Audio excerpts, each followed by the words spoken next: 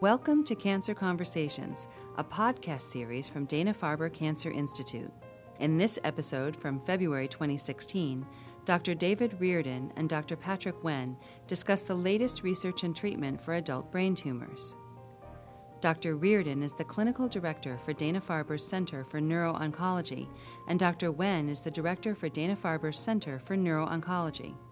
Ann Dorr, from Dana-Farber's Communications Department, joins them for the conversation.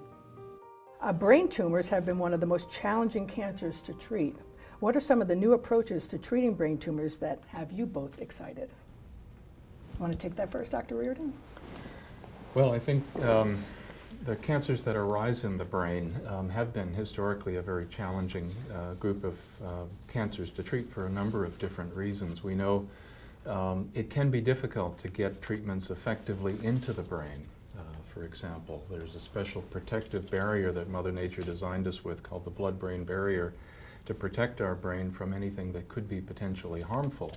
Unfortunately, that barrier works all too well when it comes to cancer treatments, particularly, and many of those don't effectively penetrate into the brain and where the tumor is located to be effective. So I think we have put a lot of effort and energy into focusing on our clinical trials and much of the ongoing research into clarifying and confirming that these therapeutics that we're moving forward into the clinic for our patients do have a good likelihood of penetrating and effectively getting into the brain.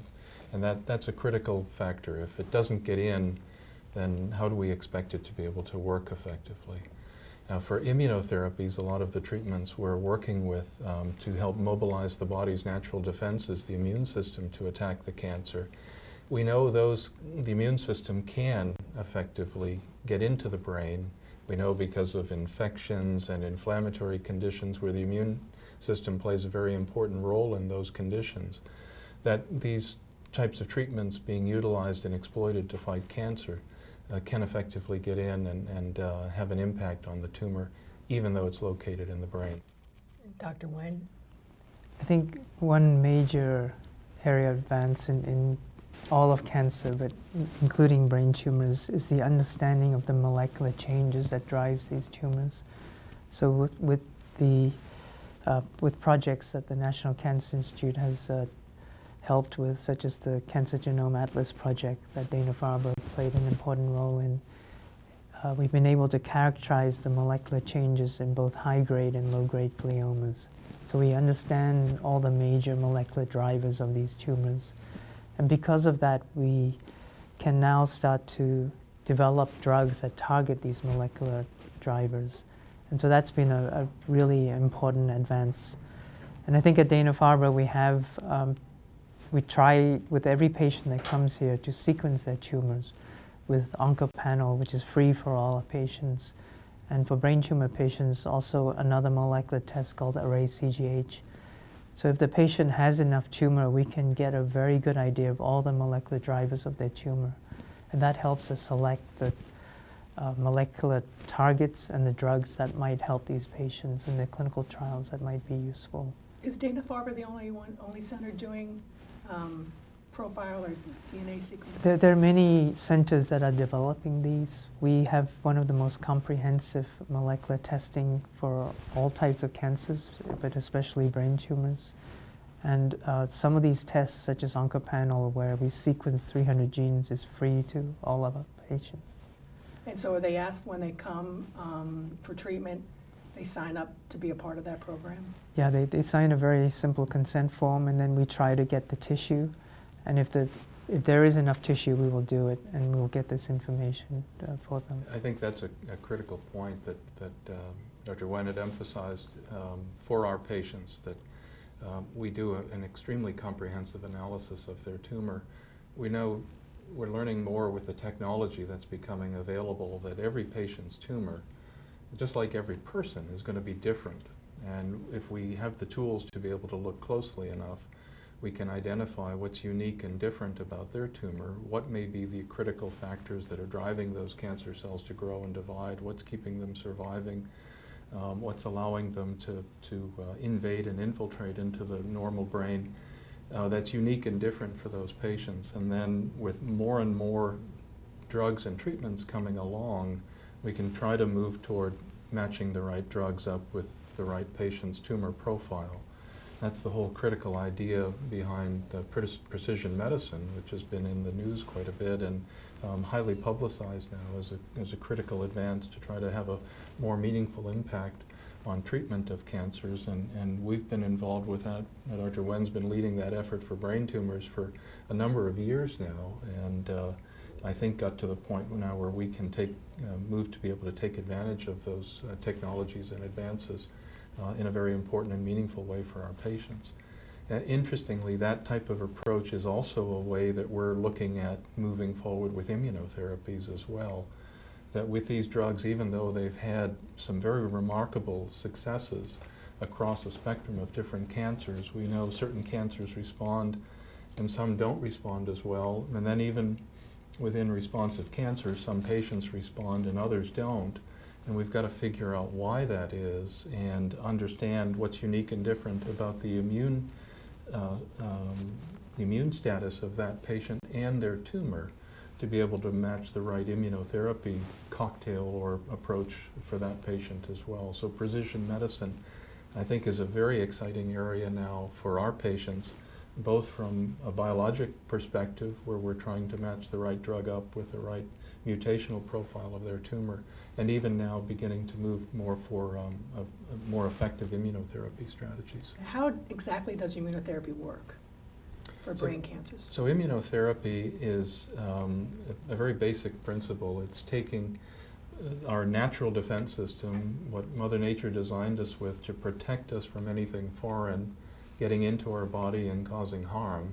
The immune system has evolved elaborately, and we have a very potent multi-armed defense system, if you will, that's capable of attacking and eradicating anything that's not supposed to be there and could be potentially harmful. If you think about it, cancers are a foreign entity. They should not be, they're not normally present in our body, and our natural defenses should be recognizing them and attacking them and eliminating them. And indeed, we now know from ongoing research that many cancers that would develop in any of us on a day-to-day basis, our immune system is able to recognize them and identify them and attack them before they ever become a cancer or a tumor in the body.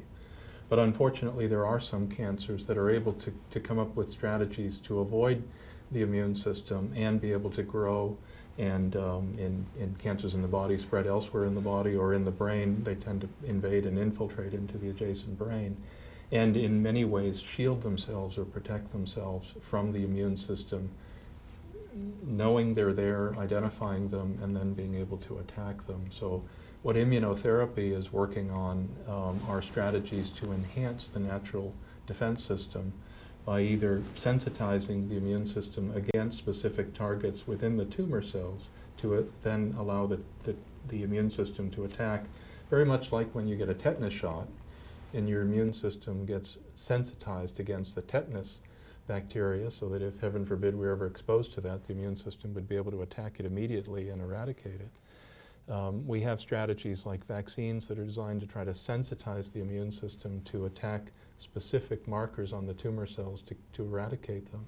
And then we have other strategies like the most recent immune checkpoint inhibitors that are designed to enhance, in general, immune responses. And when we know that, and when we're able to successfully enhance general immune responses, sometimes that's sufficient to allow the immune system to successfully attack cancer.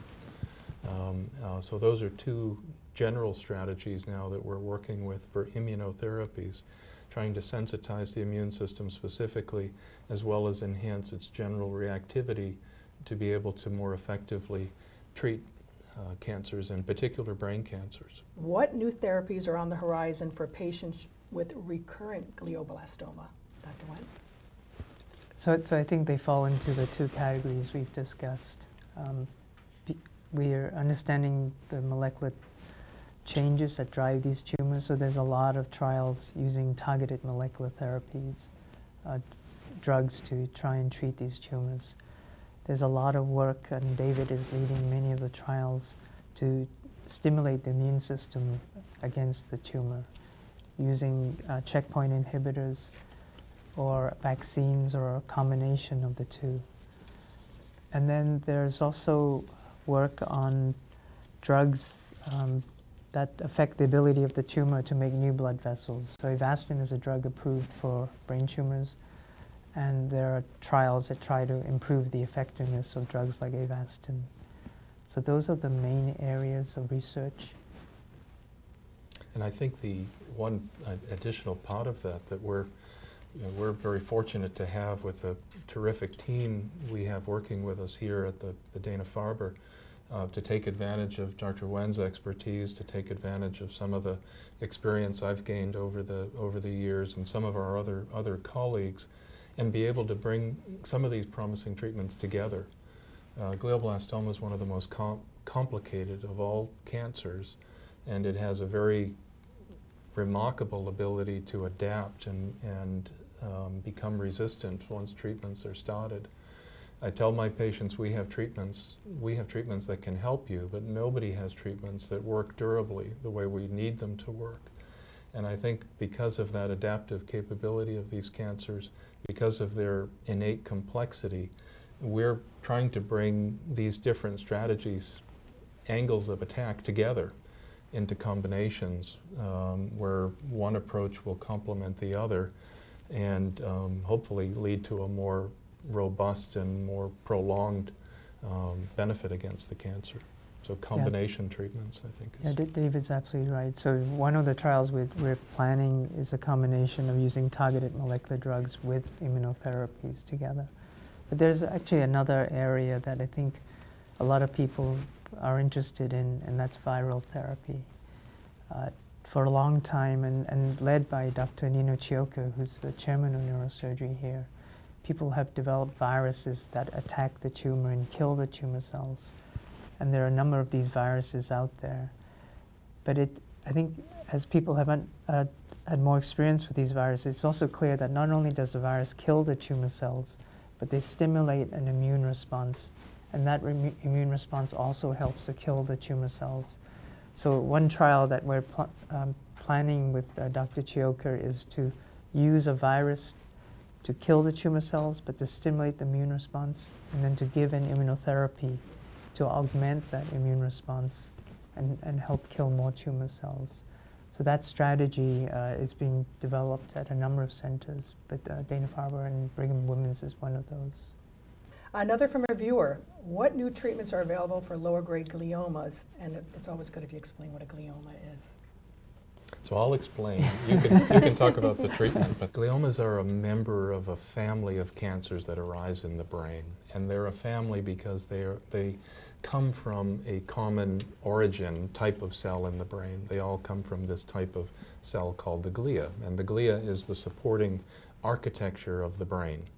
It's kind of like the framework if you're building a house. It's not the nerves and the cells in the brain that do our thinking and remembering and tell our body what to do.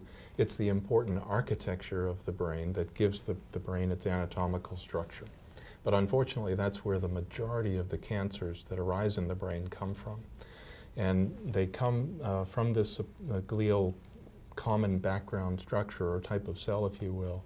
But then the type of cancer that arises is, we distinguish them based on, traditionally it's been on the grade of the tumor, which refers to how aggressive the cells appear under the microscope. The less aggressive cells would be a grade 1, and in this system the most aggressive would be a grade 4, and that typically is a glioblastoma. But the grade 2 tumors and the grade 3 tumors are kind of in between. And typically with the low-grade tumors, that refers to the grade 2 tumors that are clearly cancers. They're not benign growths, they're cancers, but they tend to grow less aggressively, but still can be quite infiltrative and extensive and ultimately destructive in the brain. And the other concerning thing about these lower-grade tumors is because they come from the same family, they do have the capability over time of undergoing what we refer to as a transformation, where they become more malignant. And a lower grade tumor could become a higher grade 4 tumor, for example, and be much more aggressive and life-threatening to the patients.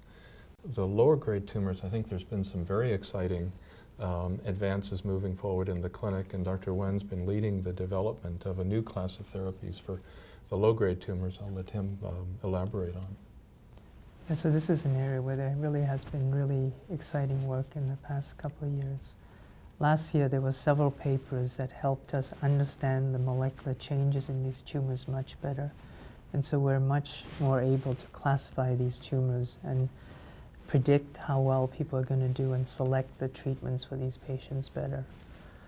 One really important molecular change that's been known for a few years is something called an IDH mutation, isocitrate dehydrogenase mutation. This is present in about 80% of low-grade tumors, and it's important for a number of reasons. It tells us that that patient is going to do well. Those patients with the mutation tend to do better over time, but also it's a molecular target. And so right now at Dana-Farber, we have 4 trials with drugs that target these IDH mutations. And in some of the preliminary data, we know that the drugs are hitting the target and affecting the metabolism of the tumor cells with these drugs. And hopefully with more time and more experience with these drugs, we'll see how well they work. But it's a really exciting area. IDH is also a target for vaccines, and a number of centers in Europe and in the US are developing vaccines against these mutations. So that it's a really exciting area in a tumor where for many years there hasn't been much progress. The past 2 years there's been an explosion of knowledge. I'm sure you get this question a lot, but for a patient newly diagnosed with brain cancer, should they seek out a second opinion from a cancer center like Dana-Farber? I feel very strongly that with these tumors, they require a multidisciplinary team that really is dedicated to the care of those patients. So for optimal care of a brain tumor patient, because of the potential impact that the cancer can have, because of the severity of and impact on survival, but they require neurosurgeons who have expertise and significant experience. We know an effective surgery is not curative, but it's a big step forward in helping patients do well. An important component of therapy is radiation therapy, chemotherapy, systemic agents. Dedicated people with expertise and the most advanced technology to be able to apply these therapies effectively for patients is critical. We're very fortunate to have outstanding nurses and clinical support staff to help us. We can't work in a center like to do the work that we do in developing new therapies without the critical work from our pathology colleagues who are helping us to classify the tumors, not only from the typical features, but these more important cutting-edge genetic factors that we're learning more and more about and are exploiting therapeutically. We have a great team for helping us to do state-of-the-art imaging, to be able to evaluate non-invasively how tumors are responding. There's rapidly growing technology that gives us much more useful and helpful information to be able to monitor the outcome of our patients as well. So it truly takes a multidisciplinary team with significant expertise and experience. And then because there's so much room for improvement in outcome for the vast majority of these cancers, a center that's committed to research, not only better understanding the cancers, but also being able to take that information and translate it into promising new therapies for patients as well. So I feel pretty strongly that at least a second opinion helps patients and families make sure they're on track and going in the right direction. That being said, we partner with community oncologists and community physicians, and I think that's where patients and families get the best of both worlds, because they have excellent care provided close to home with their community physicians, but they also have the ability to tap into our expertise and our resources and our team to be able to help make sure things go as well as possible. We also talked a lot about molecular testing, and that's only possible if the surgeons take out enough tumor. And so I think from the onset of their treatment, it's important either to go to a center like Dana-Farber so that you can get good surgery and get enough tissue to do all the testing that we can now do, or have your local doctor be aware that it's important to get enough tissue to allow all this testing to be possible. Okay, another question. What about brain tumors that are sometimes benign, like meningiomas? What is a meningioma? And would you expect immunotherapy to be an effective therapy for these benign forms of tumors? So meningiomas are actually the most common primary brain tumor. It's a very slow-growing benign tumor that arises from the surface covering of the brain. And oftentimes people will have a meningioma diagnosed when they get an MRI for a headache, and it's just an incidental finding. And often it's not a problem. But in a subset of patients, the tumors grow and causes trouble. And often you can just take out the tumor and the patient is cured. Or occasionally, with the more aggressive variants of meningioma, radiation will be helpful. And we have very good radiation oncologists that can treat these tumors and do a great job in controlling it. But in a smaller subset of patients, these tumors grow back after surgery and radiation therapy. And there are new therapies now being developed. David, do you want to talk about your immunotherapy here?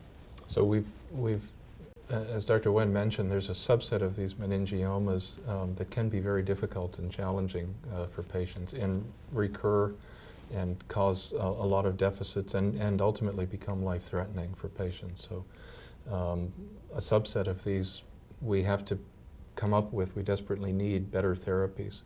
And lots of treatment has been tried historically, chemotherapies, for example, and they have not worked very well. Some of the research we've done here with our colleagues at the Brain Tumor Center, the Neuro-Oncology Center, we've identified that meningiomas, particularly as we identify and classify the more aggressive ones, have many hallmarks of abnormalities that would make them potentially attractive or vulnerable for immunotherapy treatments.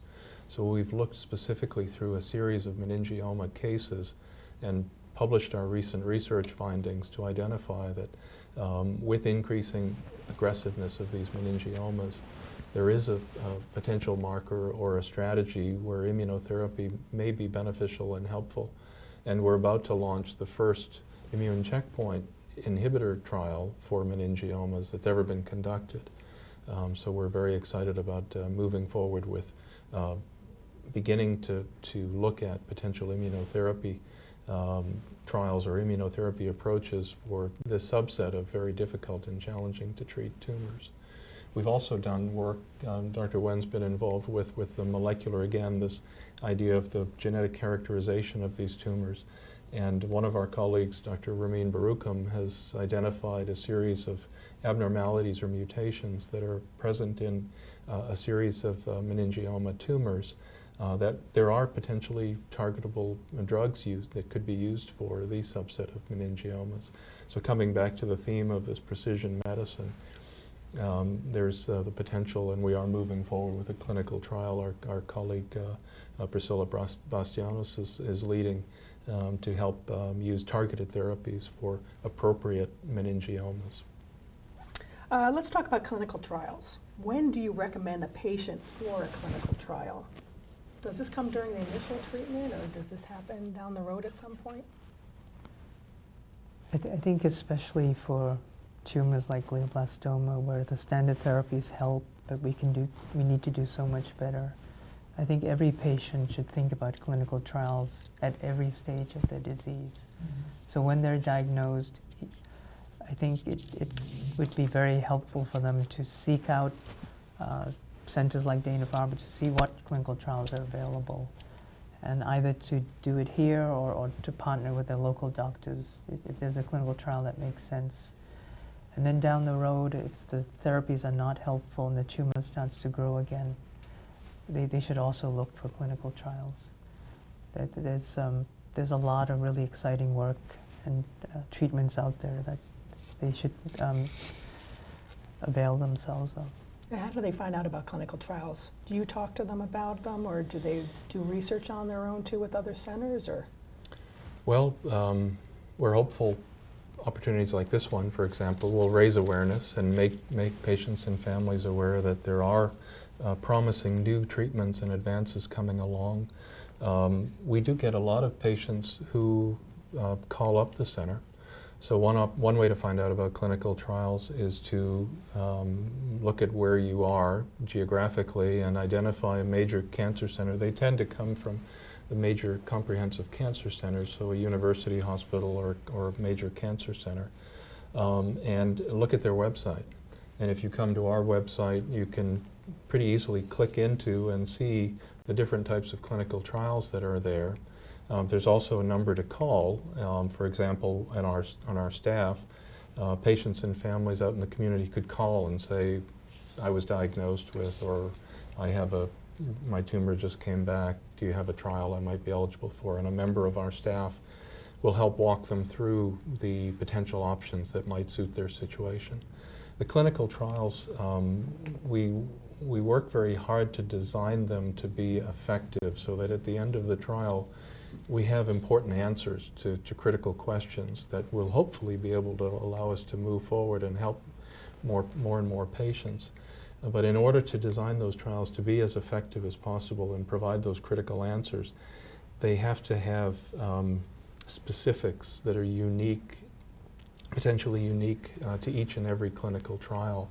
So although there may be a number of different opportunities, for example, at our center, we at any given time have 20, 25 active clinical trials. There may be only a certain one or two that exactly match up or are well suited for a given patient. So being able to identify a center where there are some clinical trials, but then be able to work with that center to find out the ones that may be optimally suited or best suited for that patient takes a team that would be able to help them. It's overwhelming for patients and families, but at centers like ours that are committed to doing this type of work, there are good resources to be able to turn to. The National Brain Tumor Society has a great website with links for clinical trials as well, and other resources are out there as well for patients and families to turn to. Great. This is always a really popular topic. What about exercise and lifestyle? Can diet or exercise help reduce the risk for getting brain cancer or recurrence of brain cancer? I feel very strongly about this, and I try to emphasize this to every one of my patients, that particularly once they're diagnosed with a tumor, a cancer, any cancer, brain cancer, but any cancer, it's more critical than ever to have a good, healthy lifestyle. And a good, healthy lifestyle keeps our heart healthy and keeps the rest of our body healthy. But we know more and more that good, healthy diet and nutrition, getting regular exercise, getting plenty of rest, not getting run down, are critical for our body's immune system, for our natural defenses. And the stronger our immune system is, and particularly for patients, the better they're likely to do going through their treatment. So fewer side effects, but more importantly, their immune system may help them and help us fight their cancer. So the diet, regular exercise, getting plenty of rest, I think are factors that each and every patient can control and take the full responsibility for. There's so much in the life of a cancer patient and their family that they don't have a lot of control over and they have to deal with. But this is an area where I think they can really make a strong commitment, and it, I think, can pay off and help. I think, though, for those reasons, it could also be helpful in prevention of any cancer as well. The stronger our immune system is, the better it may be able to prevent a cancer from getting a foothold. But I think once the diagnosis is made, it's more critical than ever for those important aspects of a good, healthy lifestyle to be prioritized. David was part of an important study with his former colleagues at Duke, where they looked at people with glioblastoma who exercised, and those people who exercise just live longer. I think the other aspect for all our patients with the higher grade gliomas is that we worry about blood clots. And so for the patients to be active is an important way to reduce the risk of blood clots. So you talk about how difficult it is for brain for patients with brain cancer. What are some of the problems specifically for them that they face during treatment? That's and what could be done to maintain the quality of life during their treatment?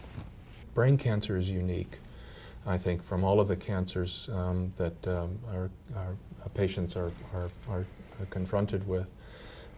Cancers of the brain pose unique and special challenges because of their nature, where they tend to infiltrate into the brain. For reasons we don't understand, they don't metastasize in the body, which is a good thing, but they tend to try to make up for that by growing into the adjacent brain with little microscopic roots and fingers of tumor cells that can continue to grow and be ultimately destructive and damaging and put the patient's life in jeopardy. So I think we have to think about brain cancer, and we do, and have our team designed accordingly to try to deal with the unique challenges that inevitably arise for every patient. There's a spectrum of their severity. Some are more severe, some are milder. But every patient and family deals with these issues and challenges that are unique to brain cancer patients. If you go up into the waiting room and talk to any of the families of any of my patients or the patients, they'll all complain they're frustrated, that it's their memory is frequently affected, that it's harder to remember things, and that happens to all of us as we get older. But I think it can happen more in an accelerated fashion, particularly with short-term memory. Most of my patients will let you know they're frustrated, that it takes more energy and focus mentally to concentrate and to get things done, where before they could just do it without having to put much, even thought or energy just came naturally. Now they find it takes more focus and concentration and energy. Being able to do 3 or 4 things at once, like we're all so used to doing in our hectic day with so much going on. Most of my patients will say it's harder to do that they used to be able to do that, and they're frustrated at not being able to do that. They have to kind of focus on one thing at a time, and if the TV's going and somebody's talking to them and somebody's trying to text them, it's overwhelming, and they have to really kind of focus. Brain cancers can affect not only our thinking and our ability to process information, but they can affect our physical function, where we can have patients can have weakness or trouble with coordination and balance and dexterity. Depending on the anatomical location of the brain, it can make it harder to speak and express ourselves. It can certainly affect vision, which is regulated by the brain. There's unfortunately, lots of potential downstream impacts that brain cancers can have for patients that typically don't come up for patients with, lung cancer or leukemia or breast cancer. So we have organized our team, and Dr. Wen has put this wonderful team together here over the last several years, where we have dedicated nursing staff, where we have dedicated social work staff, where we have dedicated psychology and psychiatry staff to help our patients and families deal with all of the different aspects of this disease. Because what we're here for ultimately is not only to help our patients live longer, but to help them live well, and to get as much out of each and every day, and to feel as good as possible with the circumstances that they're confronted with. David described a very important part of our role here. We're trying to give our patients the best treatment for the cancer, but equally importantly is to give them the best life they can have. And so we spend a lot of time dealing with the neurologic issues, helping them with their seizures, with their memory, with their ability to focus. We use drugs to help them with energy level. And then dealing with a brain tumor is so stressful, both for the patient and the family. So we have wonderful social workers and psychiatrists to help with that aspect also. So we try to do everything we can to maximize the quality of life of our patients. That's my next question. How important is that family support or caregiver support for a patient's treatment? It's incredibly important, more than almost every other cancer, because when you have a brain tumor, the patient's ability to think through issues and to be in control is more difficult. And so having the family members there at the visits to help them remember what they need to do and to help them with their decisions is critical. And our final question, looking ahead, is there anything down the road that you see coming up that that you haven't talked about yet that might be of interest? I think the immunotherapy work that David is helping to lead is just really exciting. Already he's led a vaccine trial that's shown benefit in improving survival of glioblastoma patients. So we really feel that just around the corner we're going to have the breakthroughs that we really all want. And by the time we have the next web chat, hopefully we will have these major breakthroughs. Well, I'm looking forward to that. And thank you both so much. This has been really interesting. It's always great to have you both here to talk about neuro-oncology and brain cancer treatments and research. This has been Dana-Farber's Cancer Conversations, featuring Dr. David Reardon and Dr. Patrick Wen of Dana-Farber's Center for Neuro-Oncology. To download more episodes and learn about other cancer podcast series, visit danafarber.org/podcasts.